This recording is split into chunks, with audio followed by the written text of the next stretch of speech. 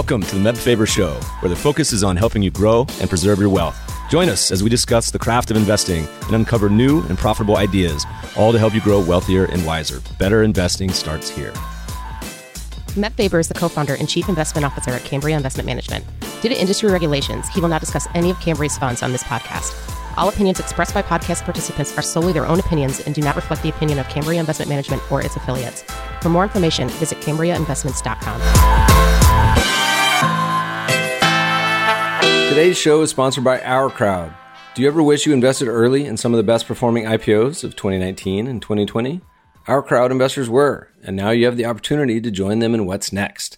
With Our Crowd, accredited investors have access to invest directly, easily, and most importantly, early. Our Crowd investors have benefited from companies IPOing or being bought by other companies like Intel, Nike, Microsoft, and Oracle.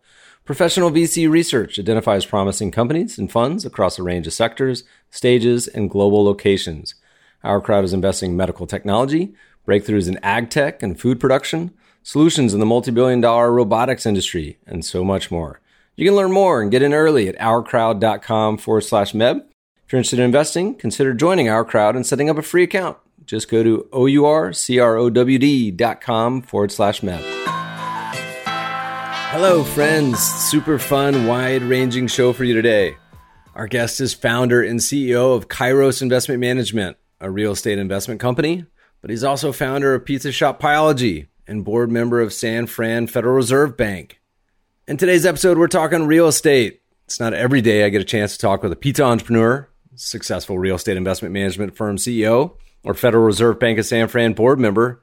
Our guest is all three. We get into his backstory, involving a stint playing and coaching professional tennis before kicking off his career in the real estate business as a steward of his family's money. We discuss his firm's investment criteria, looking at the fundamental core values of brick and mortar, and evaluating opportunities by understanding whether or not they think they can make money in downside scenarios and earn durable cash flows. Our guest reminds us that real estate is not all about yield and walks us through what he was seeing in the early 2000s that made him a net seller during that period. We talk about what the real estate landscape looks like going forward, from opportunities on the debt side of real estate to multifamily housing. And as we wind down, we discuss our guest's role as a board member of the Federal Reserve Bank of San Fran, and also what it's been like to launch an innovative spin on pizza with Pyology. This episode is sponsored by our friends at YCharts. A typical day in the life of a financial advisor calls for back-to-back client meetings, juggling portfolio management, and the consistent desire to improve client relationships. YChart's report and proposal tools could be the missing piece to help you effectively handle these time-consuming tasks. Now more than ever, clients want to hear from their advisors, and with user-friendly templates at your disposal, generating impactful client reports can be easily integrated into your everyday routine, helping you free up time and focus on what matters most, enhancing client interactions and growing AUM. Need to make a clear head-to-head comparison between a client's existing portfolio and your proposed one? Want a seamless way to educate your client and present market trends with minimal effort? Join thousands of users who rely on YCharts to easily answer those questions and much more by leveraging personalized proposal reports to truly showcase your value add. Click the link in the show notes to learn what others are saying about YChart's comprehensive suite of reporting and proposal generation tools. Get 20% off your initial YCharts professional subscription when you start your free YCharts trial. Click the link in the show notes or tell them Meb sent you. For new customers only. Please enjoy this episode with Kairos' Carl Chang. Carl, welcome to the show. Thank you. Good to be here. Where's here for our listeners? Here in Orange County, out in Mission Viejo. We're neighbors right up the road in Manhattan Beach. We used to do these in person, but now it's live from my bedroom with a child and a dog in the background. How are you weathering 2020 so far? Are you staying safe and sanitary? Trying to. I mean, it's definitely a new norm, but as parents, it's been nice to have the kids around a little bit longer, though I think my elder kids are going nuts having to hang out with mom and dad for too long. My brother, I think jokingly and now not so jokingly, said he's going to write a therapy book for dogs based on if things ever return to normal, how to cope with their owners not being around 24 hours a day. But who knows when normal ever happens again. We'll see. This is going to be fun. We're going to talk about a lot of things today. We're going to talk about real estate. We're going to talk about pizza. We'll talk about tennis. But because you have a bit of a unique background, Would love to hear a little bit of your origin story. So are you a California native? I know you're a Cal Bear. Yeah, I am a Cal Bear, but not a California native. Actually, East Coast native, born in, of all places, Hoboken, New Jersey. As I understand it, the same hospital as Frank Sinatra. Is that right? Well, I'm assuming not the same year, of course. Walk me forward. All right, so you're Cal Bear. Tell me a little bit about your origin story. So, Cal Bear, my parents, both science majors. I'm the eldest of two brothers. I think, as most traditional Asian parents, wanted me to go to college, become a doctor, that kind of thing. And so, went to Cal, was heading down the pre-med route. And then my younger brother, who's the more famous of the two, took a little bit of a different route. And my father redirected me from going pre-med into business and headed down that road. And that's kind of how it all got started. I was actually recruited there to play tennis. So I was fortunate enough to get an athletic scholarship to play at Cal and had my own sort of good fortunes. Had a good run, though we weren't able to bring home the NC2A title, but we're ranked 1 and 2 my 4 years. So that was a great experience. Your brother, Michael Chang, is, I think, the youngest American or youngest player to win a Grand Slam. You'll have to correct me. At what age did he start beating you, by the way? I don't think he ever really started beating me. No, just kidding. Yeah, youngest French Open champion at age 17, I think, since Tony Trabert before that. So that was a little point in history. So that was great. So you did a little tennis coaching, stuck with that part of the world, and give me a little timeline analysis as we go forward. I think this is 90s at this point. How'd you get interested in real estate? A lot led by my father.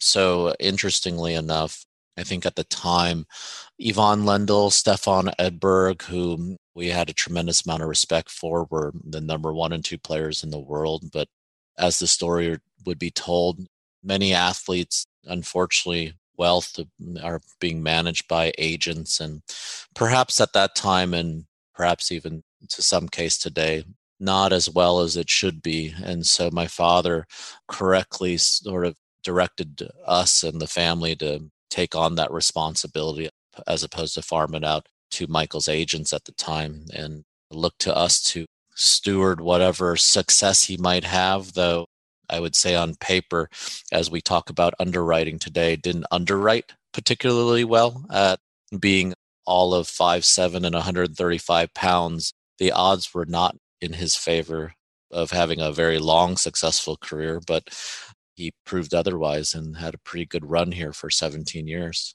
So my father said, hey, we're going to take it upon ourselves to sort of steward whatever success he had. And with his admiration for some other successful people in real estate, he said, real estate's the right place to go. And so that's how we got started as a family. That's a pretty thoughtful insight by Dad. We talk a lot on this podcast about not certainly just athletes, but all types of people who have some sort of income streams or wealth and the ability to start to put it to work. And that means a lot of different things, but investing. And it's interesting because you guys were early to this. So a couple decades ago, you've started to see a lot more in this past decade of sort of celebrities or athletes using their brand or wealth to become investors, and in many cases, much more successful on that side than they ever were on the opposite side. So talk to me about how you guys got started. What was the original approach? And then we can walk forward how it's kind of changed over the years. Yeah, no, absolutely. You hit on an excellent point. When you talk about generation today and look at Shaquille and what he's done with his brand and how he's continued to grow well beyond retirement into the success that he has had, which is just a tremendous testimony in itself. You look at Magic Johnson post-career, what he's done actually in real estate and private equity and using his brand and partnering with really smart people in the industry and has tremendous success. I mean, it's wonderful to see the transition. I think for us, many moons ago now, it was a pretty simple premise. My father, a man of few words, coming in being raised in sort of a strict household, basically gave me the responsibility and said, hey, don't lose your brother's money. We live by that motto and that foundation at Kairos every day. And so the simple premise was really to try to create a recurring income stream that would replace whatever income he'd create as an athlete, knowing that you won't be an athlete for the rest of your life and there is an end to that career, albeit most of the time too short. And so we had a very practical perspective on that. Only history would prove otherwise, where he would have a long 17-year successful career. And he lived a modest lifestyle considering the financial success he had as an athlete, which gave us and the family the opportunity to steward and make wise investments over a pretty long period of time that would prove to be very successful for the family and for his family. That's awesome. All right. So talk to me about real estate. You guys started buying apartment buildings? Did you start going commercial, single family residential? What was the initial approach? We started in the late 80s. That was some time ago. But if you recall, somewhat of a distressed environment. Interest rates were in the double digits, certainly very different than what we have today. And we started out in commercial. We started buying sort of value add retail shopping centers and repositioning shopping centers. Eventually continued to build out the family platform, started doing grocery anchored development, as well as what we call single tenant build to suit opportunities, where we're building out parcels for Walgreens and QSRs. Eventually migrated to multifamily and continued to invest in that asset class as well as industrial, and sort of gained quite a bit of experience in sort of what we call the 4 core food groups in real estate: retail, multifamily, industrial, and office. I started out my career underwriting at Wells Fargo and developing those skills as an underwriter and somewhat as a collateral expert. And then we started investing in debt and non-performing loans as well as structured debt. And so we continue to build that depth of experience and build out the platform to be able to tackle a variety of different types of investments based on opportunity and cycle. And now that I'm the age that I am now, I've seen more than a few cycles and more than a few recessions, and it's prepared us well. So to weather storms and to seek sort of interesting opportunities within real estate. So for someone who's been at it for a little while, walk us through sort of how you approach real estate investing, investment criteria, maybe your framework for how you think about opportunities, what really drives the main variables that you look at when putting money to work. Back to that foundational premise of don't lose your brother's money. That's the way we look at real estate. We look at the fundamental cores of the value of bricks and mortar. We look at the downside scenario. We look at opportunistically when we decide to consider an investment. We look to see in a downside scenario if we can lose our money. If we can qualify that we feel our basis or opportunity in investing affords us the opportunity of a sort of low downside scenario or capital risk, and then we begin to look at the opportunity and begin allowing sort of our experience and creativity to begin to think, how do we actually make money in this asset? It's really once we qualify that we can mitigate our downside scenario, our next level of return is really durable cash flow. Can we create a cash flow stream that qualifies for at least 50% of our return metrics that is coming from residual cash flow? And then should there be an opportunity to continue to create value on the back end of the asset, the other 50% of the return will come from either capital appreciation or net operate income appreciation to, in many cases, in the full-blown market recovery, additional cap rate compression that creates additional return or value for ourselves and our LPs. Let's ignore 2020 for a minute, because I feel like it's its own topic. But over the past few decades, you mentioned you started in a world of double-digit interest rates, and now we're in an odd world. At least in the U.S., we still have positive rates, but most of the world many of the sovereigns are negative, including some places you can even get a negative mortgage, which sounds interesting. But walk me through sort of the various cycles. I mean, real estate seems like a bit of a cyclical business at times where you have some booms and busts and everything in between. Maybe walk us through any sort of market experiences over the past couple of decades, anything you learned, anytime you got burned, just a general experience, because I think it'll be a good runway into something we've never seen, which is 2020. So any general insights or thoughts on kind of doing this practically for the last 20 plus years?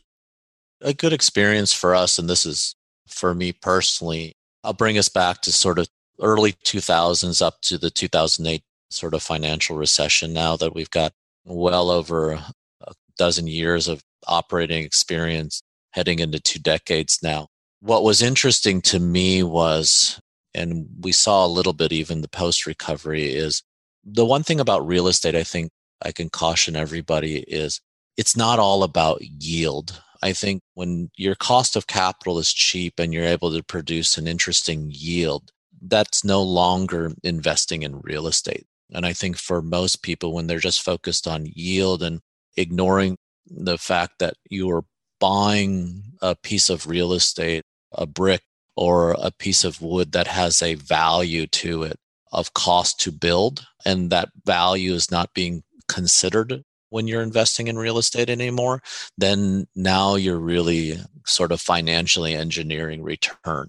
And I'll use it in a retail experience. That is now financing a business or a credit. So I'll give you an example.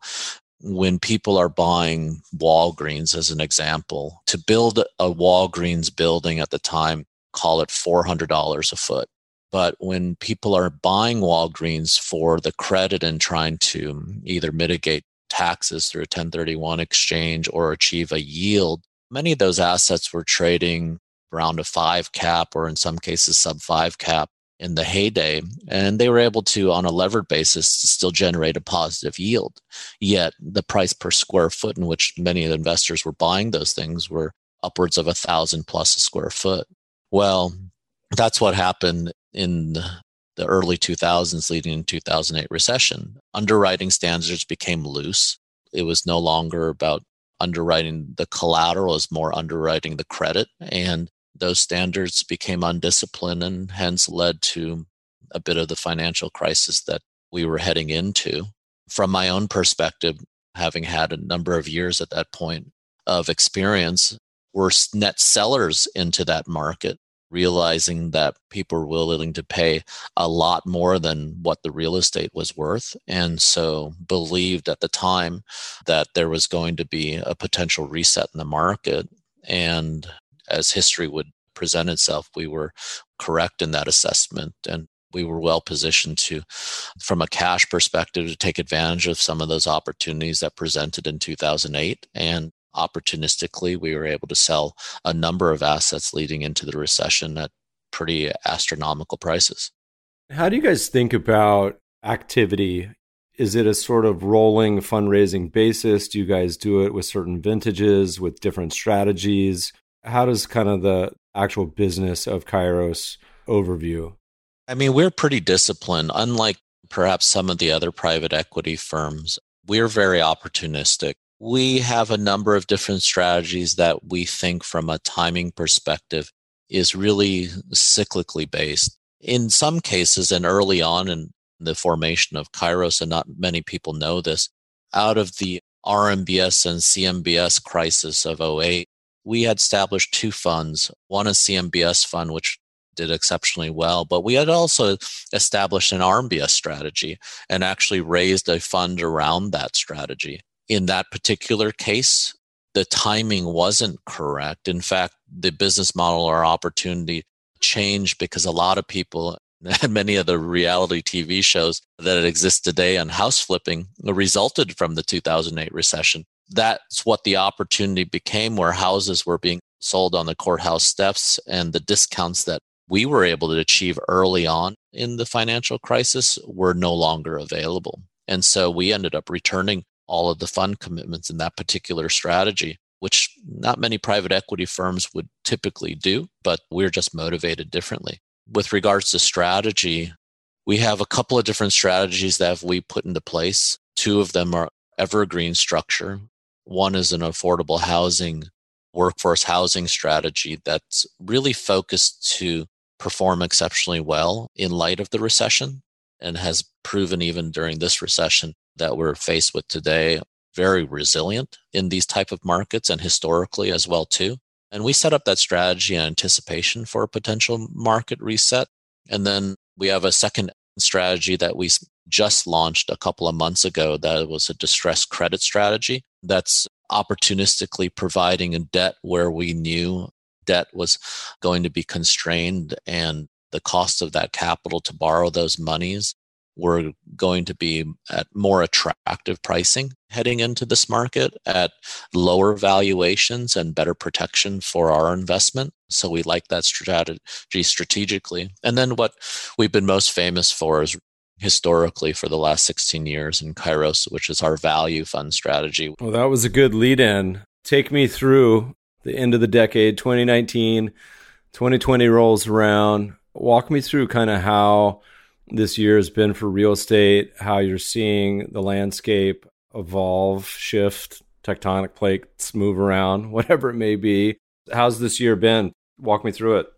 It's been interesting. I mean, we were talking in our investment dinners for the last year and a half or so that we had become cautious. We certainly didn't anticipate what would sort of push the economy into a potential recession with COVID-19 and the quarantines. But we just felt like the expansion was getting somewhat extended and caution was appropriate. And so end of 2019, leading in 2020, we had launched our affordable housing strategy because domestically in the US, we knew there was a affordable housing shortage. There are certain regions across the country that truly just became unaffordable for the average American. And so the amount of shortage of available affordable housing was a focus of ours. We knew historically it was a niche that not many people were focused on just because typically the opportunity was pretty small on a relative basis to where most large institutions would focus just because the amount of capital that could be deployed in that space was on a relative basis not large. But we had focused on that strategy because we knew there was a shortage and a high demand and a much needed amenity for people in America. And so we focused that, acquiring that in the last couple of years leading into 2020. As a result, it's been interesting with all the quarantines, with all the challenges. I mean, specifically hospitality, obviously at the forefront has been, I don't want to say decimated yet, but has been at the forefront of most of the struggle here as far as our real estate asset class is concerned. I've got a couple of friends, unfortunately, that are pretty heavily invested in the hospitality sector, and it's been a brutal 12 months and certainly hope that they see a little bit of a light recovery here at the end of the day. But that's been challenging. Obviously, retail has been challenging with the limited service, and the malls and as such has just been struggling with the traffic. So those have been challenging. And that's been reinventing itself a bit for some time with e-commerce and Amazon continuing to make huge strides in acquiring consumers and attracting them away from sort of the traditional retail execution. And then obviously we don't know, it's early days, but it'll be interesting to see how office plays out. I've heard mixed bag with regards to feedback, with regards to efficiency and work efficiency from home and remote access.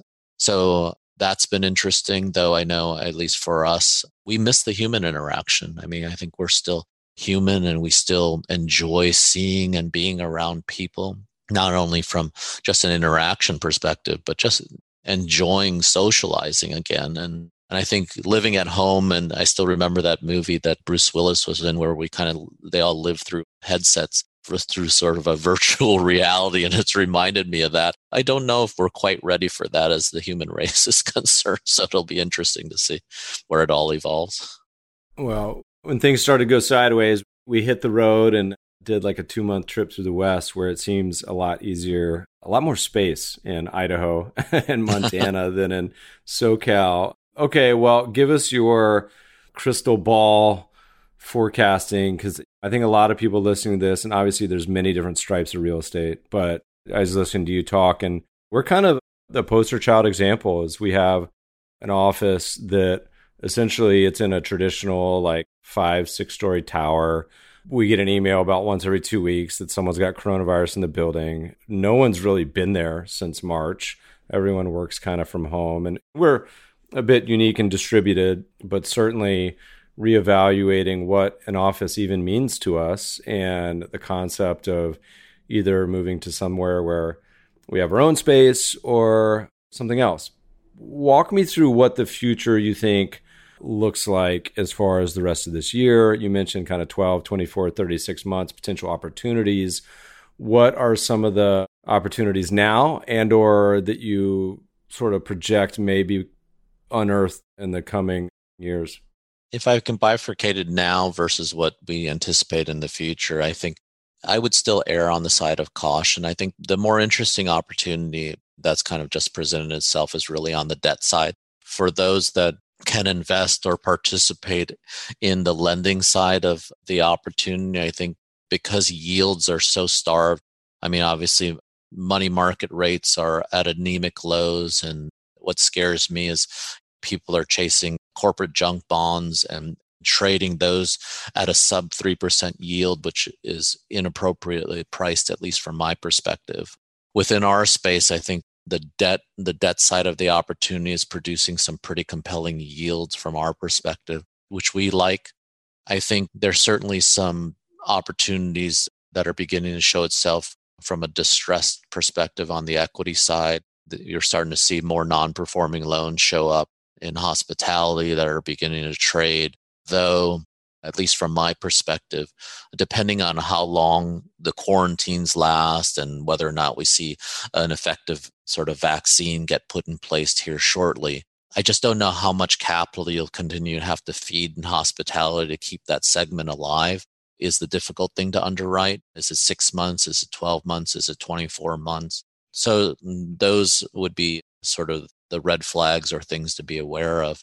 I think retail is going to accelerate with regards to what it begins to look like after a vaccine is created.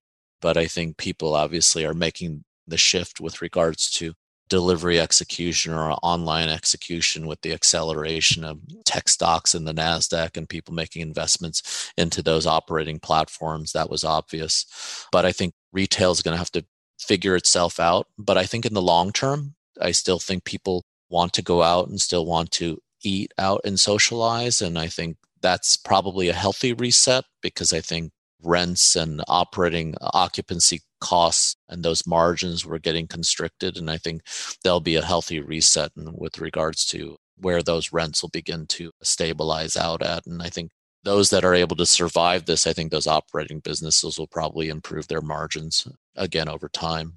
So I think that might be something to look at. And then I think as a core base, multifamily housing is still a much needed amenity. I think you'll begin to see a shift away for people, sort of high dense downtown urban areas naturally. I think we're seeing that shift occur now. I think you'll start to see some states get aggressive with regards to tax incentive to take advantage of some of those opportunities to drive employment to those regions. I think those are some things to be conscientious about as opportunities for regions and areas of focus. And as we continue to move more and more into distribution and e-commerce, I think, though from a return profile, not terribly attractive today, but certainly safe, will still be, I think, industrial going forward. The geography is cross country, right? Correct. What, if any, involvement have you guys had with the new tax structure benefit opportunity zones? Is that something you guys have looked at? Is not something you particularly pay much attention to? Any general thoughts there?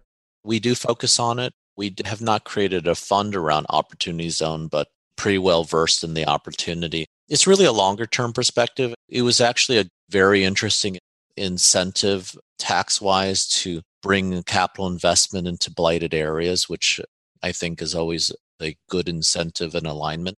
I don't know if things will slow down as a result of COVID and the recession, though I still think, interestingly, and I think a big proponent of that, of whether that opportunity will continue to exist as aggressively or fervently as it did pre-crisis, will be financing. If construction financing is still available for those types of opportunities, and companies or leases are still being made because of the reset of some of those development opportunities, which will require expansion of businesses and new leases being executed, I think that only time will tell. But again, I still think holistically, the opportunity zones and bringing new capital to areas that typically wouldn't be focused on, I think was a great vehicle in order to bring new capital to areas that could certainly be invested in those communities. You guys talk on your website a little bit about how your sort of target, and you can correct me if I'm misstating, but tends to exist the properties at a slightly lower size versus where most of the institutions tend to play. Who ends up being y'all's traditional investor? Is it investment advisors? Is it pension funds and endowments? Is it individuals that kind of co-invest with you guys in these funds and opportunities? I would say 50% of our clients now are sort of smaller pension funds, foundations, and endowments that are looking for sort of the more opportunistic type of managers and returns that are finding these smaller niches that are able to produce the higher returns that we've kind of gotten accustomed to. The other 50% are registered investment advisors or other family offices or high net worth individuals that have also appreciated sort of the opportunistic nature of our business and the platform that we provide for them. We're going to take a step sideways and continue to talk a little bit about sort of macro ideas. And you have been involved with the Reserve Bank of San Fran. How'd that come about? Tell us a little bit about that experience. It's been wonderful. Didn't know what to expect 3 years ago, but all I can say is the directors that I've served with that have completed their term and the new directors that have joined since I've been a part of the board have been just a tremendously wonderful experience for me personally. They are all sort of experts within various industries and industries that perhaps I wouldn't necessarily have had exposure to on an everyday basis. So from a wealth of knowledge perspective, it's been fantastic. But I think from a information perspective and sharing our sort of macro and micro views on the economy and our own sort of little worlds and how it may influence or impact their decisions with regards to monetary policy, the Fed funds rate, and all of that. It's been a lot of fun. Lots of smart people, a lot of people who care about what's happening across the country and trying to help people. And I've really enjoyed serving there and look forward to serving there another 3 years. What has been the general kind of sentiment in experience? Is it something where you think people kind of echo your sort of views on the world and the way things look, or is it tend to be pretty divergent, or any general takeaways on how people have started to comment on a pretty volatile, pretty action-packed year thus far? I only chuckle because I tend to be the voice that is not one to jump on the bandwagon of thought. I still remember this. I mean, in late, I think it was 2019, when I think the Fed was still wanting to move rates and take rate because they were trying to get inflation to move. I was not a proponent of that personally, nor was I a proponent of where the economy was, because I felt like there were more headwinds than what was projected by certainly the 100 economists that work for the Fed from a historical perspective. So I would say we had some pretty interesting and heated discussions, always friendly, but certainly not of the same thought in mind. And so I think that was fun and interesting, and it's always in good nature, but lots of different opinions, lots of different thoughts. And there definitely is not generally a consensus.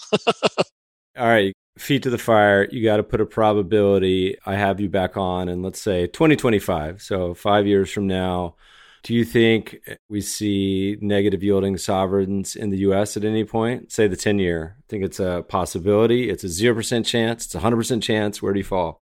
If I were to take what knowledge I have today, I think a 0% chance we see negative rates. I do think we will be still pretty close to zero, though I think a lot will have to do with what happens here at the end of the year with the election as well too. And I have no prediction one way or the other which way that's going to go, but I think that will definitely have an impact one way or the other with how the next 4 years certainly goes with regards to the local economy domestically here.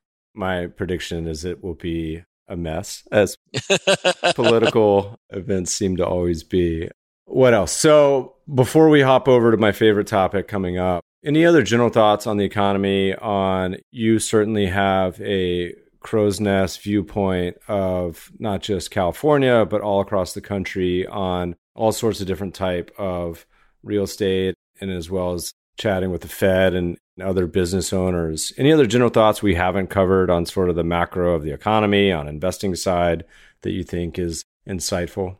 It's hard to ignore the stock market. I mean, I struggle with looking at the equity markets and seeing them set new record highs because I personally just don't believe it's reflective of what's happening today and what's going to be happening, at least tomorrow. I think, unfortunately, I think we'll probably see a bit of a pullback or somewhat of a reset once reality sort of sets in. And there's probably a little bit more headwind in front of us. I mean, as much as we all would have loved to see a V-shaped recovery, unfortunately, I just don't think that's going to be at least the near-term reality. I think it'll be a little bit of bumpy waters ahead of us for the next few years until we figure out who's going to be in office and what kind of leadership we'll have politically. But I think we've got quite a bit of ways to make up from what's happened with regards to COVID and the quarantine in last year. That's put everyone backwards a little bit.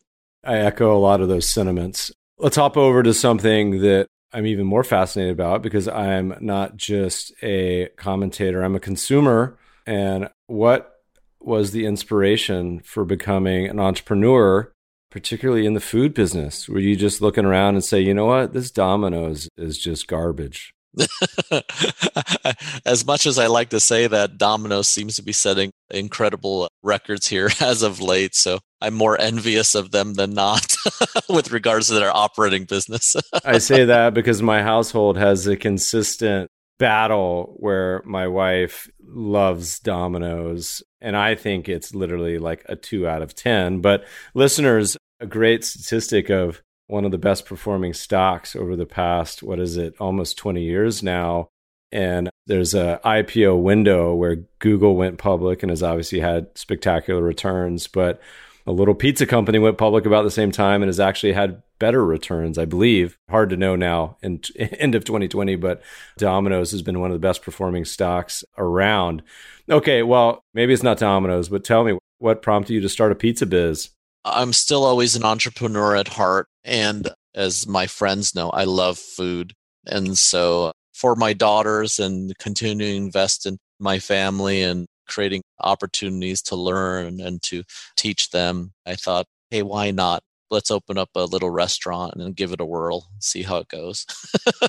So Pieology, I think I've been to the one is there a location in Culver City, kind of in that right there downtown? It is. All right. So I've been to that one. But for those who aren't familiar, tell us just a little of the story of opening up. I mean, this sounds like almost like it's like a business school 101 idea, this inspiration in an area that a lot of people can probably identify with. But talk to us about the opportunity, the expansion, memorable moments, all that good stuff. So it was a fun little project that I decided to start. We opened up the first location next to Cal State Fullerton. Was close enough to home, and we figure all college students love pizza, and we thought, hey, we're a bit foodie at heart, and to create a concept and our idea that would translate or bring that foodiness back to the consumer with the freedom to be able to create something themselves without any limitations. What a cool idea. And so we launched Pieology. Now was it early 2011, developing it in 2010 concept. And I would say when we first launched, it was a little bit rough go. I still remember where one night when we had first opened, all the kids and we had to go back to the restaurant, shut the restaurant down, wash the floors, mop the floors, clean the toilets and everything else, and get all the prepping done for the next day because we didn't have the team members in place and everything else yet. And so those are all very memorable moments, staying out till 3 or 4 in the morning.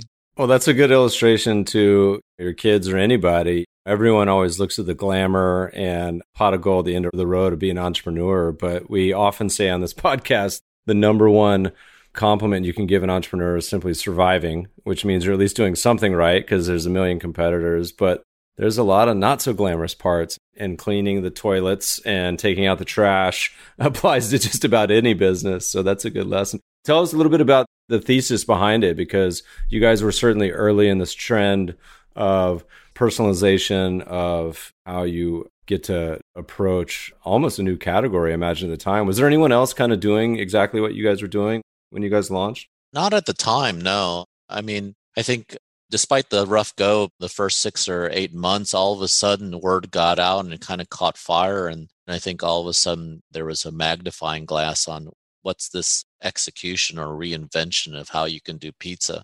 When we started getting lines out the door and around the block, it was hard not to get noticed. And so I think it brought a lot of sort of seasoned restaurant entrepreneurs and operators around the concept. And next thing we knew it, we had every major player in our restaurant trying to figure this thing out, and seeing people with video cameras and cell phones videotaping the operations and everything else. So it was a pretty interesting time. And so are you guys, it's expansion mode? Is it something that, like, how does this work? Is it a franchise model? Are you guys going global? Or are you staying SoCal? What's the vision? We've got a great leader that's taken the helm for the last 3 years or so now. And we've gone to 100% franchise model with just a couple of corporate store, really more for operational execution and learnings and menu development. But we're continuing to grow here domestically. We've signed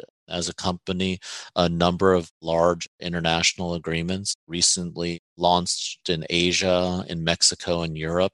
And I think they've continued to sign other large development agreements as well. So at this point now, it's kind of gone quasi-global at this point. What's your go-to order? You got to go in, and because you guys have all sorts of different stuff, gluten-free, everything in between. What's Carl's order when he shows up? My go-to order and my test usually for the team members, because it's not on the menus, I would say I'd like an upside-down cheese pie. What does that even mean? Yeah, exactly. What does that mean? So basically, it's a white pizza with olive oil with tomato sauce dolloped on top of the cheese. Oh, interesting. That's another big disagreement we have here is I'm not a fan of the white pizzas. My wife loves them. But now that you reintroduced tomato, that's interesting. I might be on board for that. How has this year been for restaurants in general have struggled, but I would surmise potentially that pizza being a comfort food and something you can certainly get delivered, is that been a massive challenge, or has it been survivable or even a positive? How's this year been for the restaurant biz for you guys? I mean, I think you can really segment it based on operations. I think the restaurant businesses that required in-room dining struggled. We struggled as well too. And the thing that kept us going, and we've been pivoting now, and I know Greg and the CEO and the team have been pivoting now for the last 24 months, is really to focus on what Domino's has been so successful in doing, is really the delivery model. And so those that had great delivery execution model did exceptionally well during this time. And when you see the Wingstops of the Domino's with regards to pickup and or delivery execute the way they have tremendously, so they've been setting a sort of year over year sales records. I think those that were more dine-in sort of concepts either were able to make a pivot or simply just didn't survive. And unfortunately, you start to see some of the small businesses now file BK because it's just too much of a capital investment to make that kind of shift in that operating business model. And unfortunately, as a food lover, I know a couple of my favorite places, unfortunately, have closed as a result of it. It's just impossible to continue to operate this way. It's hard. I was reading a piece from two of the most award-winning restaurants in LA and talking about just the margins and the challenge of that business. It's so hard. I'm also a food lover, and you're making me hungry. It's almost noontime here, so I may have to see if Postmates will bring a Pieology down to Manhattan Beach. Talk to me a little bit. We're going to do some shorter questions as we kind of roll down here. As you look around the landscape, what's been your most memorable investment? It could be real estate. It could be anything across the board. It could be good. It could be terrible. It could be a apartment building that's got black mold in Alabama. I don't know. But anything come to mind? Nothing really stands out, though. I would tell you this. We've had a lot of success, and I don't dwell too much on our success. The things that ingrain most in me are the ones that weren't as successful, because I want to make sure I'm learning from those mistakes. And thank goodness our lack of success hasn't translated into loss, but just a lower return. And we had to work really hard to achieve those lower returns. And I'm reminded of how hard we have to work when we potentially make some of those mistakes. And so those are the things that I tend to focus on. I want to learn and get better every day. And I think we've got an incredible team and we've got a lot of experience. But if we're not continuing to learn and improve ourselves, reminding ourselves that we are never arrogant of who we are, then I think that's the greatest lesson that I can learn from my past experiences. So as you look around the landscape, and this doesn't have to be specific, it could be general, what is your best idea right now? And this doesn't even have to be real estate, but I imagine that would be the guess. Anything in general seem particularly attractive or that you got your eyes on?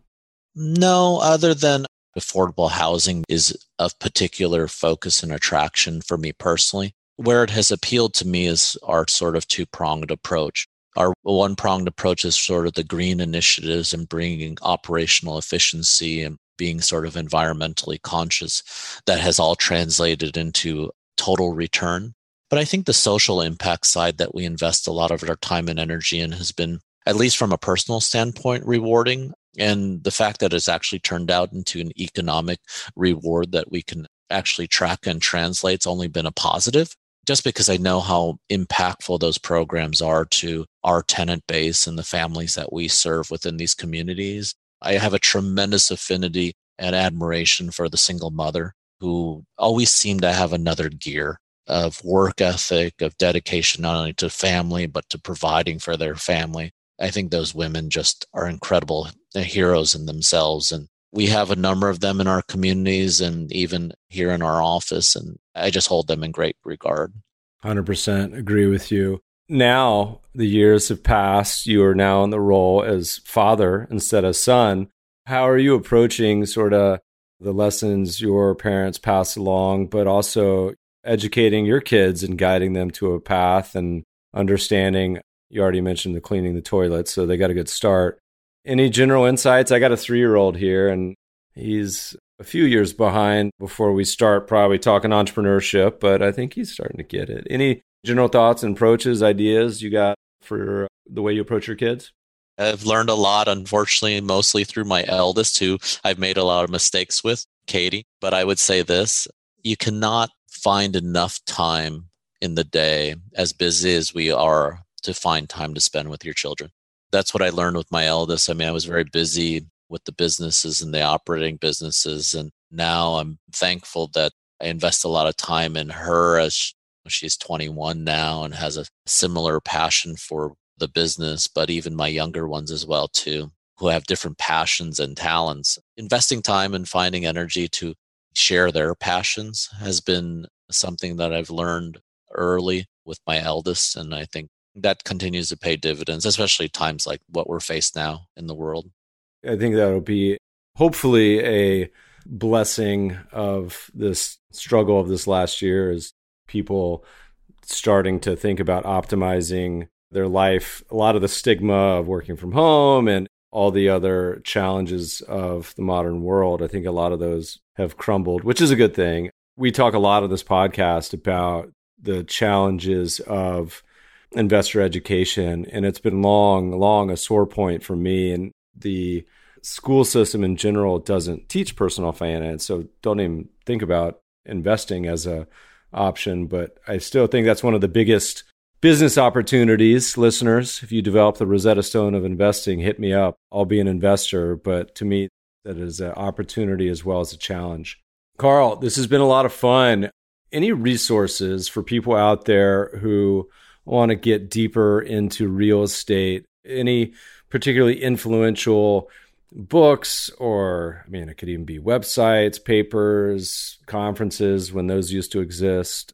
Anything that you think would be helpful for people on the path to becoming a real estate mogul? Any ideas?